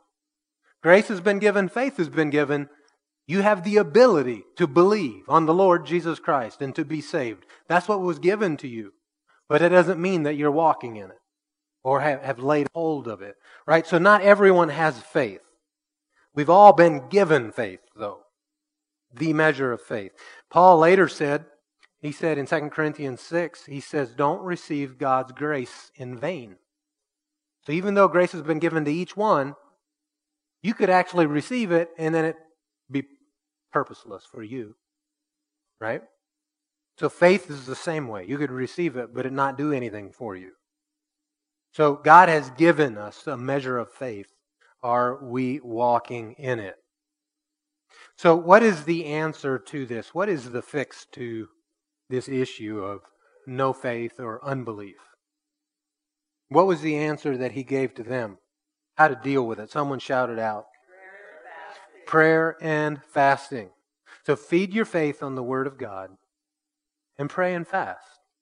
If you find yourself with unbelief or with little faith, this is how you deal with it. Pray and fast. Get into the Word. Get into the presence of God. You know, we don't pray demons out. You can't pray demons out. You don't fast a demon out. You cast them out. You cast them out. So praying and fasting doesn't give you authority. It doesn't give you power. But it does make you more aware of the presence and Spirit of the Lord God with you. And when you become more aware of Him, that you are in Him and He is in you, and when you humble yourself under the mighty hand of God and draw near to Him, He draws near to you. And then He moves through you. Listen, we do not pray and fast to come out with power. I'm going to do something for the Lord. No, that's sorcery. People try to go get powerful, right? No, you and I, we simply position ourselves so that the Lord can move through us and use us, and that He can reach people through us, His hands and feet in the earth. Did you know Jesus never took credit for one single miracle that He did? He never took credit for it. This happened. I did this miracle because I am the Son of God. Don't try this at home or you'll be disappointed. He didn't do that. He didn't take credit. In fact, He multiple times said, I can do nothing of myself. Of myself, I can do nothing. It's only as the Father tells me and shows me that He does those things. You can find that in John 8. You can find it in John chapter 5, verses 19 and 30. He said it multiple times. I can do nothing on my own. In fact, Philippians 2 talks about how that He emptied Himself. See, He didn't come and do these things as God. He came and did them as a man in faith with the anointing and the Spirit of God on Him in power and in authority, the same way that you and I can. But He says He emptied Himself and laid aside all of that to become like a man. Yeah, I'm going to take the time. Let's go to Luke 4. And Luke 4. Let's look at something here. We're talking about the answer to unbelief, the answer to little faith. If we're not seeing the result we want to see, then we need to examine ourselves to see whether we be in the faith. Get rooted and grounded into the Word of God, the Rhema Word. What is God saying? Right? And then be unshakable, unmovable, standing upon the rock. So here in Luke 4, then in verse 1, then Jesus left the Jordan. Now he'd just been baptized, right? In the Jordan. And the Lord looked at him and spoke, and the Holy Spirit descended on him in a physical appearance like a dove, and a voice came from heaven, "You are my beloved Son, with you I am well pleased." And thus began the ministry of Jesus. Well, in verse 1 of chapter 4, Jesus left the Jordan full of the Holy Spirit and was led by the Spirit in the wilderness, where for 40 days he was tempted by the devil. So he is out there fasting and praying. He ate nothing during those days, and when they were over, he was hungry, I'll bet. 40 days, eating nothing, you're going to be hungry. Now notice what happens. He's out there, he is putting his flesh under, and he is simply becoming very, very Spirit aware. That's what's happening. He's drawing near to God, and God's drawing near to him. Well, he is being tempted. And what does the devil tempt him with? The devil said to him in verse 3, "If you are the Son of God, tell this stone to become bread." He comes and attacks not only his identity as the Son of God, prove it. Prove it. Demonstrate it. Show us that this really works this way. Prove it. Did Jesus ever try to prove anything? No. What did he say? I only do what my Father tells me to do. I only do what I see him do. So he wasn't out there just deciding, I'm going to do this, I'm going to do that, I'll show them. I'm the Son of God. No. He only did what he saw the Father doing. Where did he see and hear these things that the Father did and said? In his intimate time with him. Often it says he would withdraw and pray and fast. Becoming Spirit aware. Becoming aware, drawing near to the Father. The Father draws near to him and gives him direction. And then all Jesus had to do was go out and do what he said or heard the Father do or say. How hard is that? It's not. See, we divorce intimacy with God from being Spirit-led with God. And we think that we can go through life and have this relationship with Him that is on... It's not a strong and intimate relationship. But yet we want all His leading and all His direction. And you tell me all the secret things, Lord, and lead me every place I should walk and step. But yet we're not having the intimate time with Him. We're not being aware with Him. We have our mind clouded with everything that's on our gadget in our hand, or on the screen, or our work, or whatever's going on, right? So if we want to be led by the Spirit of God and see miraculous results, what do we need to do? We need to be aware of what God wants to do. And how do we become aware of what He wants to do? By having that intimate time of fellowship with Him. Intimacy, you and Him. Hearing from Him, listening to Him. So let's not separate that intimate, close relationship from being Spirit-led, because they're connected. You know, this week each morning I get up and have a devotional time with the two boys and I. And we sit down and we discuss all kinds of things, from men things to, we read in the Bible, and it's a time with the Lord and with each other.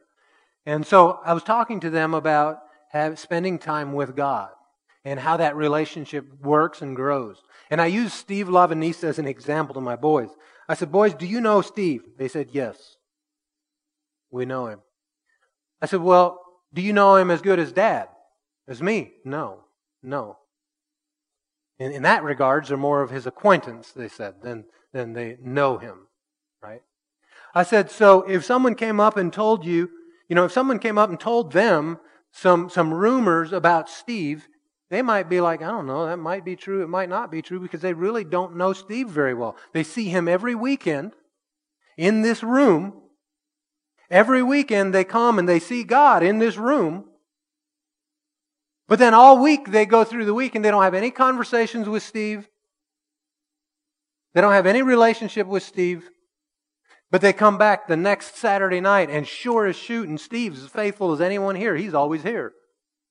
Right? And so people come in and they, oh, yep, we experienced God again. And then they go home and have zero relationship with Him all week long. But then they come back, and yet God's still there. But my boys and I, on the other hand, they live with me. They live in my house. They know how Dad thinks. They know what Dad wants. Oh, they like to test me and ask me, right? But they know what Dad's likely going to say. Someone comes to them and says, yeah, we saw your dad stealing a pack of socks from Walmart. We saw him. He took this pack of socks off the shelf, put it in his bag, and then left and never paid for them. We saw him. My boys are going to... I said, what would you say? One of them said, oh, I would say, yeah, you didn't look right. Because you must have saw someone else. That wasn't my dad. Why? Because they know that Dad ain't stealing a pack of socks. He's not going to steal anything, for that matter. But certainly not socks, right? That's not in his character. That's not who he is. Dad wouldn't do that. Why? Because they know Dad. They spend time with Him. They have conversations with Him every day. They are with Him. We talk. They know how Dad thinks because they spend time with Dad. You're making the parallels in your own life, right? With you and the Lord. And spending time, and you know how He thinks, and your relationship with Him is not only on Saturday night in this room. Because if your relationship is only Saturday night on this room, it can only go so far. Right? My boys, they like Steve. They know who Steve is. They know Steve's family. And if Steve called them and said, hey, could you help me with something? Sure, they would go help him. But that's a completely different level of relationship, seeing him only on weekends, than living with him and beside him. I don't know, Steve, if your ears were itching the other morning, but you were part of our morning conversation. So here in Luke 4, He has just spent 40 days with the Father. And so when the devil comes along and says, prove it, that you are the Son of God. And he just answers how? He answers with the Word. And he goes, no, it's written that man must not live on bread alone, but on every word that proceeds from the mouth of God. And he goes on and he says, so the devil takes him up and he shows him the kingdoms of the world in a moment of time. And he says, I'm going to give you all of this, all this splendor, all this authority, because it was given to me. And I can give it to anyone I want, which is all true, because Jesus didn't say, oh, that's a lie. You can't give, that doesn't belong to you. No, it was given to him. And he says, if you then will worship me, all will be yours. And Jesus answered, it is written, worship the Lord your God and serve him only. Shortcuts, offering him shortcuts. These are some pretty big temptations for Jesus. They're so big that the Father saw fit to put them into the Bible for us to read about. Scripture says that he was tempted in all points like as we are, but if these had to be real temptations to him, else they're not temptations at all. It's theater, right? If Jesus couldn't have said yes and sinned and done it, then it was all theater. He had to be able to say yes. They were real temptations to him because after all, here is my arch enemy, the problem causer in the entire world, saying, if you are the Son of God. He knows I'm the Son of God. It'd be just real easy for your flesh to say, yeah, prove it. Because you have got the rights, you've got the authority, you've got it all. And then when he says, I'll give all these kingdoms to you and give all this stuff to you, Jesus knows that's why I've come. To get all this restored back to the Father. So it's a shortcut. It's a shortcut.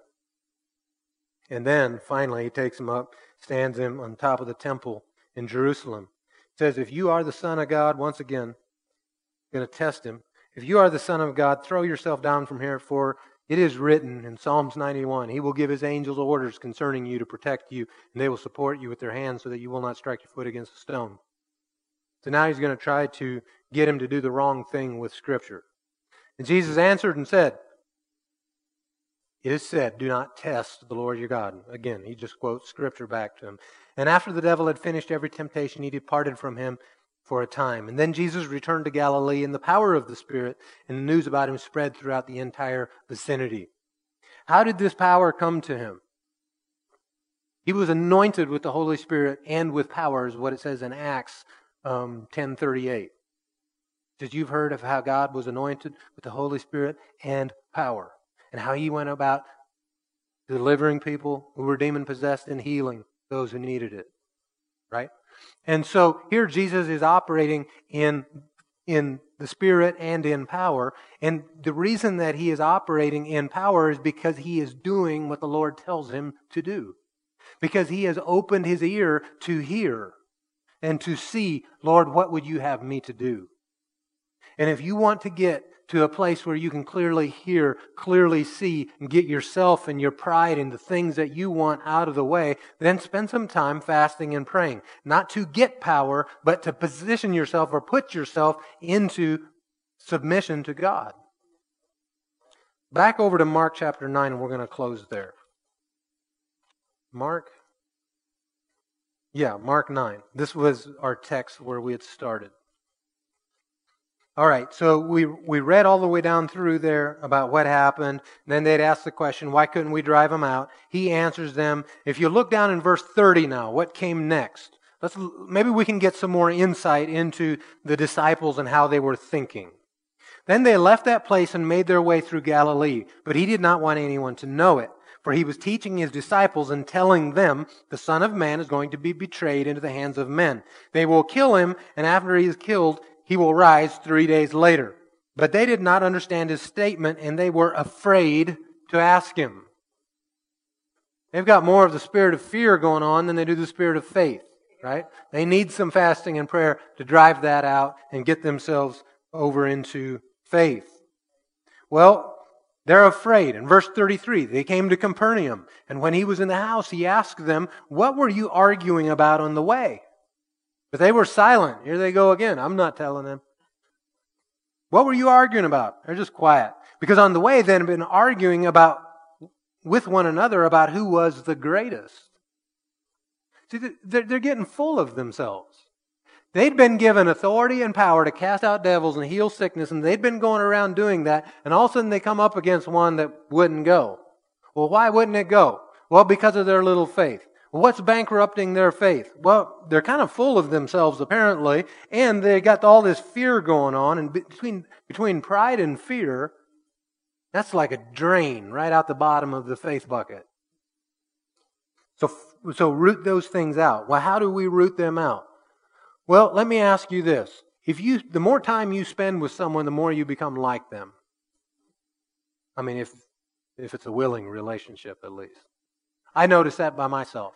That when I spend time with some of my best friends, and then I leave them, I will carry away mannerisms or some things that they do for a while. I'll do that too.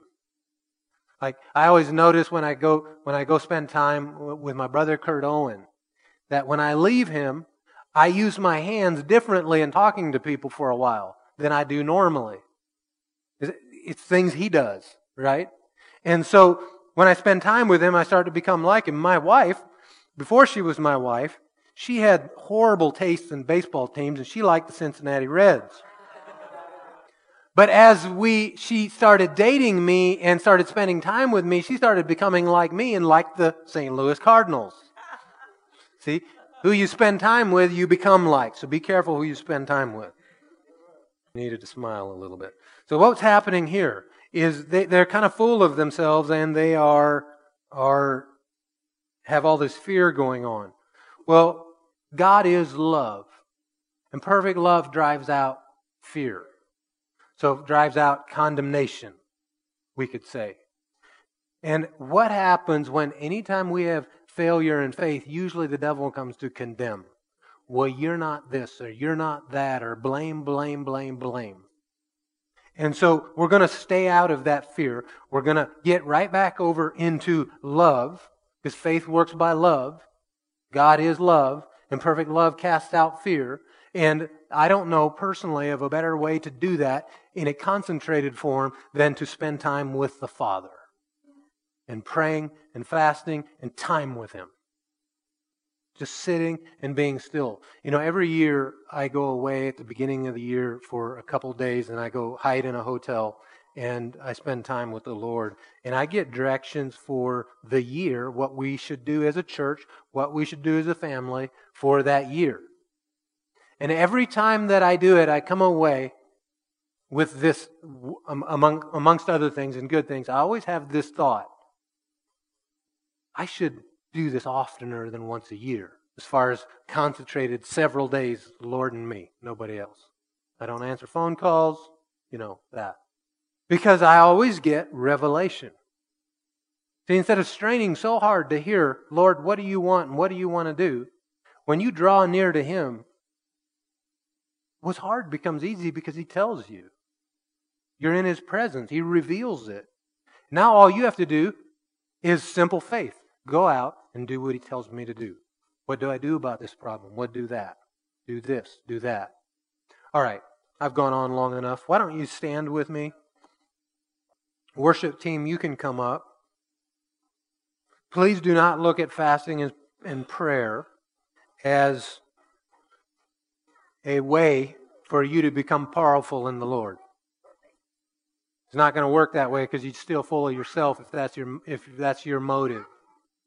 See fasting and prayer as you taking authority over your flesh and laying aside your wills, your wants, your desires for a concentrated time with the Lord.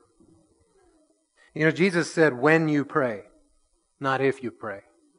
He said, when you fast, not if you fast. Everybody can pray and fast. Everybody. Everybody can pray and fast. That's what Jesus said. And so if you think, well, I can't.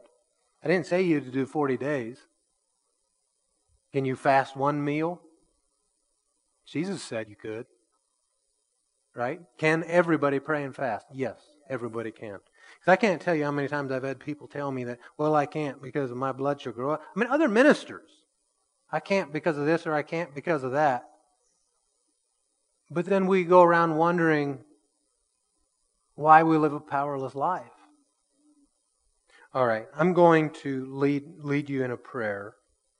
And we're going to, any wrong beliefs that we've had for questions that we've asked, the why questions. When we failed in something and we've asked the why question. Why, Lord? Any wrong agreement or belief that we've carried out of that, we're going to lay that down. And we're going to ask the Lord to give us clarity. And that He would teach us to be able to walk in full faith. And not in tiny faith or in broken faith or weak faith or any of that stuff. Okay, can we do that? All right, let's pray. Father, I present myself before you. And I repent of any lie that I have believed in regards to who you are or to what your will is. I break every wrong agreement that I have made when things did not go like I thought they should. I submit myself to you, Father.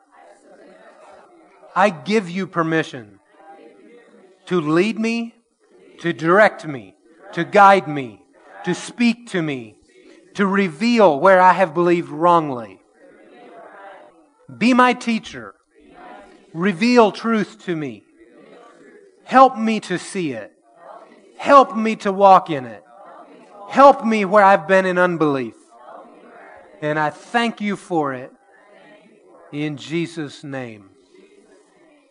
So do you expect Him to help you? Yes. Yes. Expect the help. Expect a difference. Expect answers. And you should expect something else. That prompting of, come away with me. That prompting of, fast this for me. That prompting of, come spend time with just me. You should expect that. And then don't just play it off. Don't make excuses. And say, well, after I go bury my father, after I go do this, after I go do that, after I go get more oil for my lamp. No, if we want to see the miraculous, let's be instant in our obedience. Instant in our submission and yielding to Him. We are going to take communion, and we'll move that table over here into the middle. And you can file up. Let's start in the back on both sides, and let's go both sides at one time. File up to the middle, go around the sides and back to your row. And then once everyone's come through, we'll take the bread and the cup together. And today, as you do that, remember that God saw fit to give what was most valuable to Him, to bring you in as His child. And that all the things of the kingdom, all the rights, all the privileges, all the good things, because God is good, belong to you, the child of God. And that your past is under the blood and therefore does not exist. Your future is going to be led by the Spirit of God and is bright and glorious. Because the path of the just is bright and gets brighter and brighter like the shining of the noonday sun. So let's do it in a spirit of faith, recognizing what the bread and cup mean to us. If you cannot walk up the aisle or whatever, we'll make sure that we bring it to you.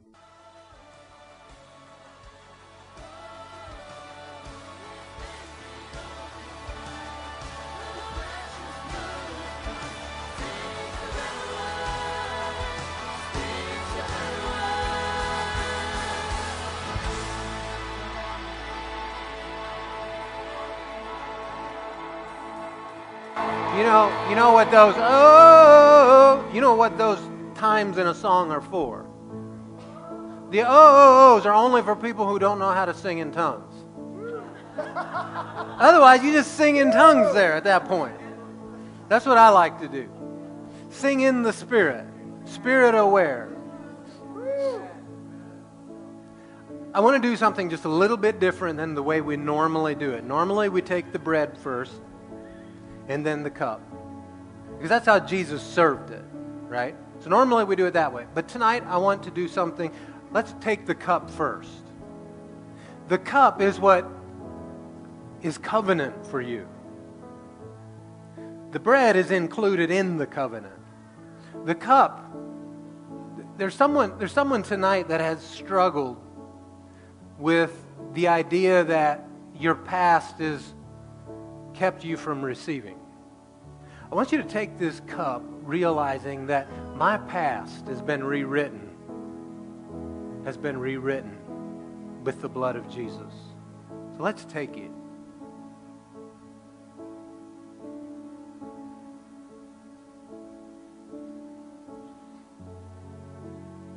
Father, I thank you for the blood of Jesus, the blood of the covenant, Lord, that you made us your children.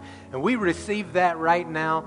And on the blood of Jesus Christ and by the name of Jesus, I cancel every assignment of the enemy, every spiritual, demonic, unclean spirit attack upon these people. I break it and finish it right now by the blood of Jesus.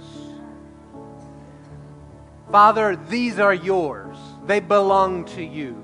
They've been given to you. So, Father, we receive what you've given to us. We receive the broken body that you gave for our healing. We thank you, Lord, that you made a way for our bodies to be physically healed with spiritual substance. And we thank you for this. So if you need healing in your body, you take the bread and you lay hold of it by faith. If you have a family member in your family that needs healing, as a father, lay hands on them. As a mother, lay hands on them. Lay hands on yourself and just receive it by faith.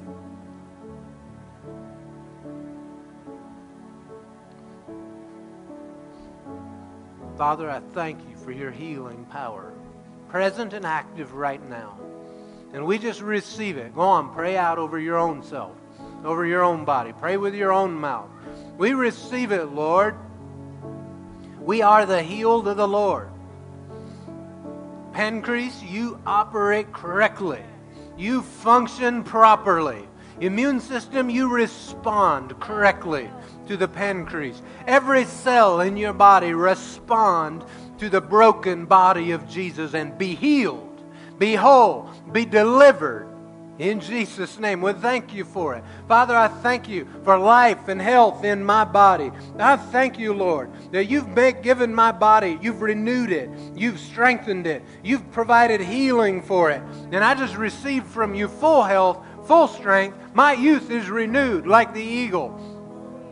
With your help, Lord, I can leap over a wall. I can scale a mountain. I can run swiftly like the deer. I thank you, Father, for you quickening my body, you quickening my health.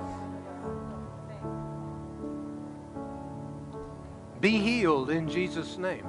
That's what he says. Be healed. So someone say, be it unto me according to my faith. And I believe that all things are possible to me because I believe. He has given all things for our good. And I receive. In Jesus' name. Let's worship him. They're going to pass a bucket up the middle aisle, and you can pass those cups into the middle. Father, we thank you. Thank you for making us a part of your church, for giving us a place, for seating us with you, Father. Thank you for this. We bless you, we exalt you, and we ask you, Lord, that you would help us to be shaped into your image more and more, to become like you, to be that church that you envisioned, the church that you saw into the future in 2022, Father, exactly how you imagined the church to be, that we would walk into the fullness of all that you have in your heart for this place, for this time, and for this season. Jesus, you said that the gates of hell will not prevail if you be lifted up. So we lift you up. We exalt you, Jesus.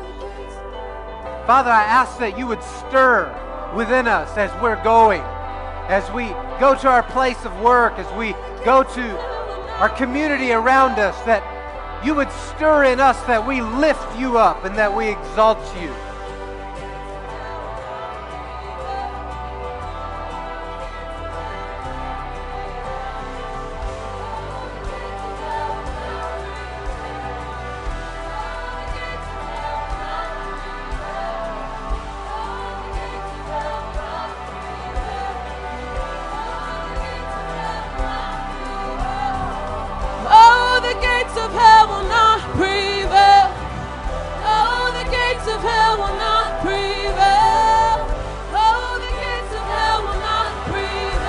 So listen, can we bring it down a little bit? So listen, when a thought comes to you that doesn't belong, it's not from you, it's from without. You are from above, that thought comes from beneath. When that happens, you take it captive to the obedience of the Lord Jesus Christ, you give it no place in you, and then you lift up the name of Jesus. All right? And the gates of hell will not prevail against you or against your household. We have been made priests to God Most High. So walk in that priesthood. Walk in the authority that He has delegated to you. Establish your home as a place that is devil-free. They're not allowed to come. They're not allowed to be. Only the peace of God prevails in your house. And even if your spouse is an unbeliever and you say, yeah, but, I bind things and they come in and loose things. Listen, as a believer, you're the one with the authority. I'm not saying you tell them what to do. I'm saying that as a believer, you can lay down how it's going to be in the spirit realm in your home, and the gates of hell will not prevail against it. Sometimes when you have a negative experience, you end up with a shadow of that experience imprinted on you more than you realize.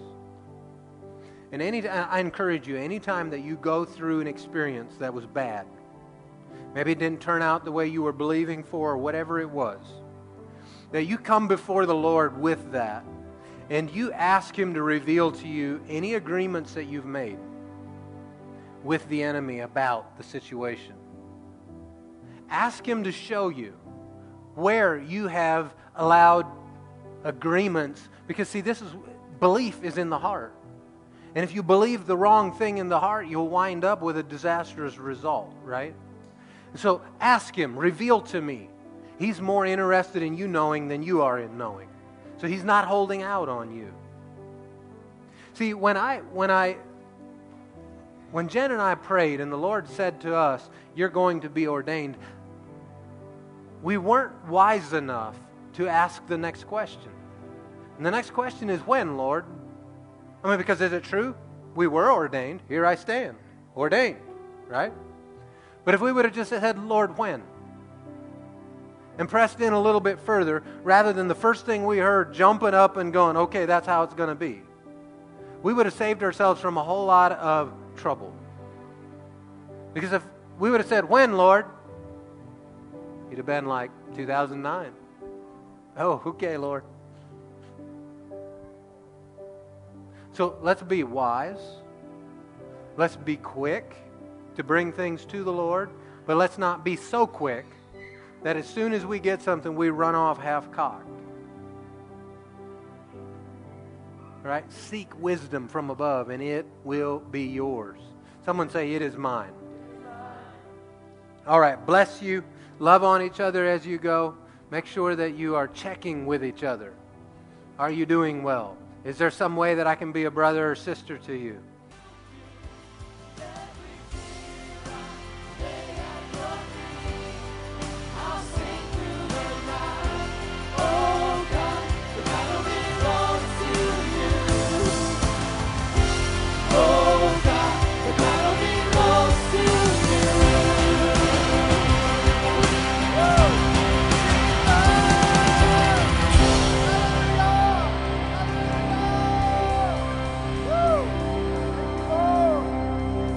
Well, Jesus, you are our commander-in-chief.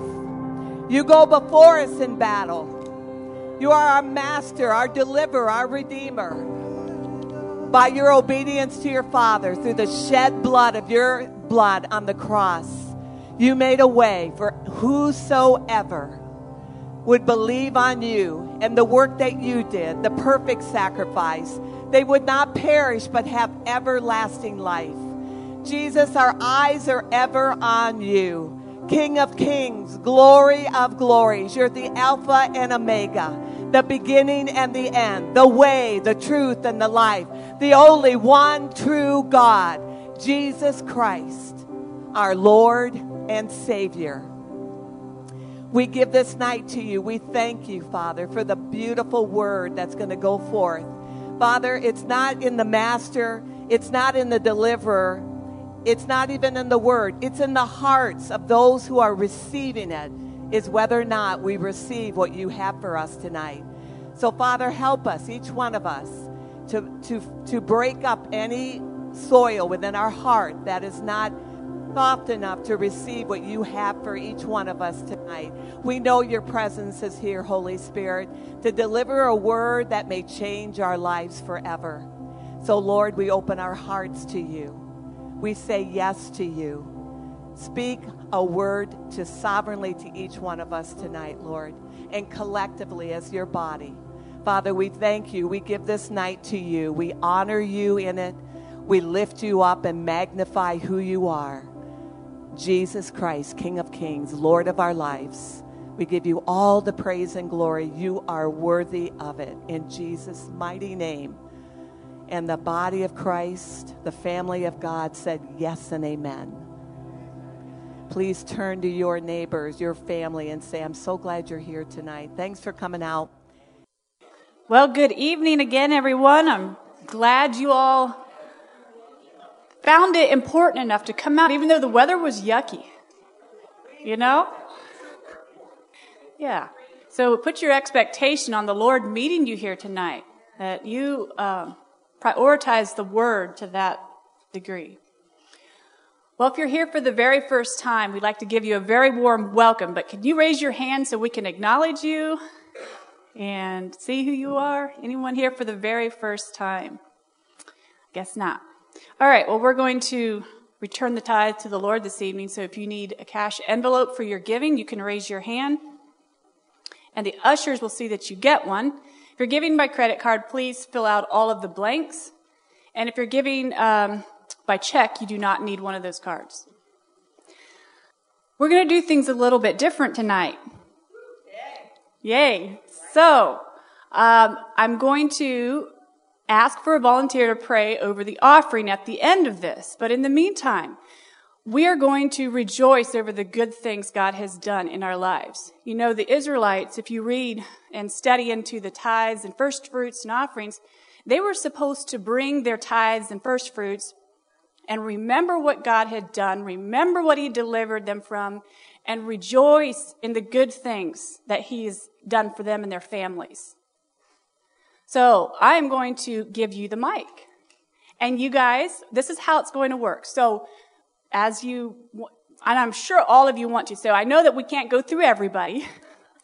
So I will have to, we'll decide what that is at that point. But as you come up, and it doesn't have to be a long testimony. It can be simply, you know what, I had a warm house to sleep in last night. And then we are going to respond with glory to God and clap and rejoice in the good thing that the Lord has done for our brother or sister. All right? So who's first?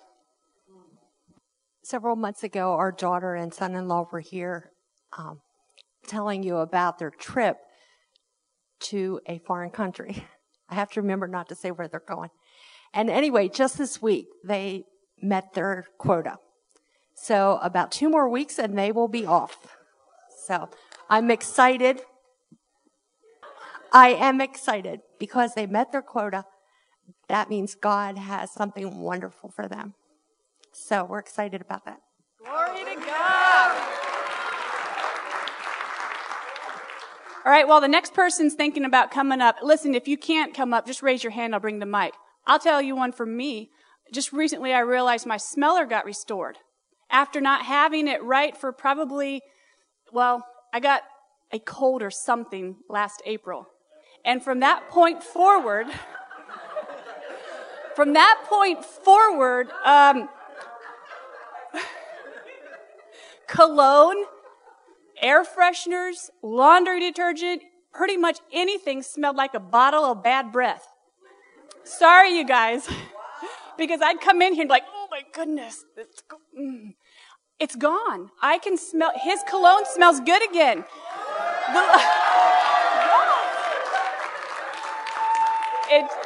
Yes, so I am really grateful for the good things God has done for me. He's given me a smeller. What's something you are? Yes, Elizabeth. So the other week I was in Louisiana visiting Jake, and we were getting ready to fly home, and they were like, we overbooked the flight. We need 3 volunteers to change their flight. And we were like, oh, yeah, sure, why not? And they were like, we'll give you some money for it. And it ended up being a large sum of money. And we realized that the 3 of us that were flying home, we each got the same amount. And Jake and I realized that morning it was the exact same amount, the same amount that I received was the exact same amount that morning he had just sown into missions. And so that was really cool to see that return.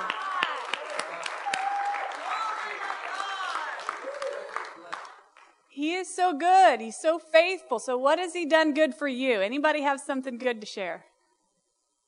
Levi. I could share plenty, but I'll just say this very quick. So with the situation that's going on in Ukraine, Alex is in the States, so we have to figure out immigration stuff. And so I decided I was going to call an immigration attorney in New York, and they scheduled, this was on Tuesday, they scheduled a call for me on Thursday. They said, you need to pay $50, for your half hour, right? And so I was like, yeah, that's fine, no problem. On Tuesday afternoon, I went to the courthouse to renew my carry permit, and I found a $50, like a brand new $50 bill on the floor. Glory to God. That you got it, sister. Who else? Anybody else want to rejoice and let the rest of us rejoice as we return the tithe? Because he's so good. He's so faithful to provide. Don't want to cut anyone off. We've been in need financially, and just yesterday, in fact, we sold a property, and only one person came to look at it, and it was awesome. Hallelujah! Glory to God! When we had the last challenge for missions, we made a commitment for higher than what we ever had before, in addition to our tithe. And just recently they came to me and said at work, we want you to be part of our bonus program in our profit sharing. Hallelujah! Isn't he so good? Faithful to perform his word. And the word works when we work it, when we act on it. Anyone else before I pick a volunteer? Okay, to pray. Or maybe I have pick a volunteer? I don't know. So as many of you know, my dad passed away at the end of January, and I don't know how many of you know that's an expensive process to go through with funeral expenses and just all that. And so basically he passed away, and we were next of kin, so we were left with all this stuff. And I'm going to try and condense this as much as I can. And also there's some details. I think I said this when I shared a little bit before. I can't share, but I can still glorify God. So basically, we were just like from the day that we found out that he passed, I said, this is not going to be a burden on us, and had just stood firm. We had people challenge us on that, like, well, there's other ways to do it. I said, no, like, we believe that God is going to provide. And there was 2 options we had to go with funeral homes. One of them was a cheap one up in Harrisburg for like, a couple $1,000s, and then there was one that was like double that price that we went with because we had peace. But we were challenged with the cheaper one because, well, in the natural it was cheaper. But then we decided, okay, well, we had peace with the more expensive one, so we decided that one.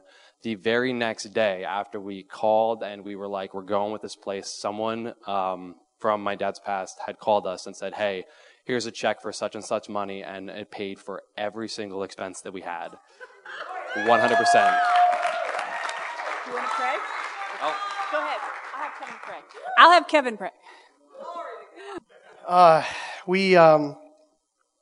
Millie and I are very, my wife Kelly, her nickname is Millie. For those who don't know that, wow, don't have two wives. My wife and I are very specific, or very, I guess that's the word for it, on who we give to, based off what the Lord tells us to do. So there's some specific things that the Lord has told us to do last year, and into this year too. So I, in the last 5 months, have gotten 3 things that I should not have gotten. 2 raises, not 1, but 2 insignificant raises, and I got a bonus, which we were not supposed to get. And on top of that, there's other blessings that have come in too. So God wants to pour out on every one of us, and He wants to bless us, not just to bless us, but to bless through us. Amen. Go ahead and pray over the tithe. Just pray over the tithe. Okay. Thank the Lord for Yeah. what He's done for us. Yeah, thank you, Father. First and foremost, just like what David was saying, thank you so much for all that you've done for us, financially speaking, for our health, but because of what you've done through us with the tithe and offerings and first fruits, Father God, we just thank you that you just pour that right back onto us. We thank you that we're able to, that we're obedient servants to be able to give right back out from what you've given to us, Lord. Father, we ask you to, I almost prayed over the offering like I prayed over my food. Father, I'd never done this before. So, Father, we just bless this offering. We ask you that you would take it and you would do like the fish and the loaves in the name of Jesus, and that you would not just multiply it in us, but you multiply it all around us, Father God, to the poor, to the missions offerings, Father God. There would just be a multiplication in this building, in CWI this year, 2022, all over the place in all our lives. In Jesus' name, amen. Amen. Ushers, you can pass the baskets, and the people will return the tithe to the Lord and be grateful. All right. Before we get into the message, we are just going to mention something. I know that this is early to mention this because it is going to be in the bulletin multiple times, but go ahead and mark your calendars for Sunday, April 24th. Ghana Initiative is going to be having a live auction and high tea, and you won't want to miss it. So plan on attending that and giving into that mission effort in Ghana. Also, if you're not a part of a home group series, our series is on Honor to Whom Honor, and I highly recommend it. If you're not able to attend a home group, you can go online and listen to it yourself, and I'm sure that the honor of God will grow in you. And as we honor the Lord, He honors us. Yes, Troy. In the back. Thank you for that. So as Troy mentioned, there's a sign-up sheet in the back if you're going to attend, because they're preparing food. So they do need to know who all is coming. All right, well, turn your faith on to receive and be praying for your pastor that the word flows through him exactly the Lord wants him to. Amen. I believe it. Yeah. Wasn't that awesome, hearing about the goodness of God? Yeah. That just is overwhelming, really. It's good when you sit and you cry and laugh at the same time. I remember as a child not understanding such a phenomenon, because to me tears only meant sadness, right? And so praise the Lord. Isn't He good? Yes. I want to take just a few moments before we get into the sermon and talk about some things that, some needs and things that we're believing God for. And we have, right now this week, Apostle Dale has put together what he's calling the 10 Men Project. I guess, is that the official name of it? Where's Levi? Over here. Okay. So he is gathering together 10 men to go into Romania, and they're going to load up supplies with some pastors there and then take them into Ukraine.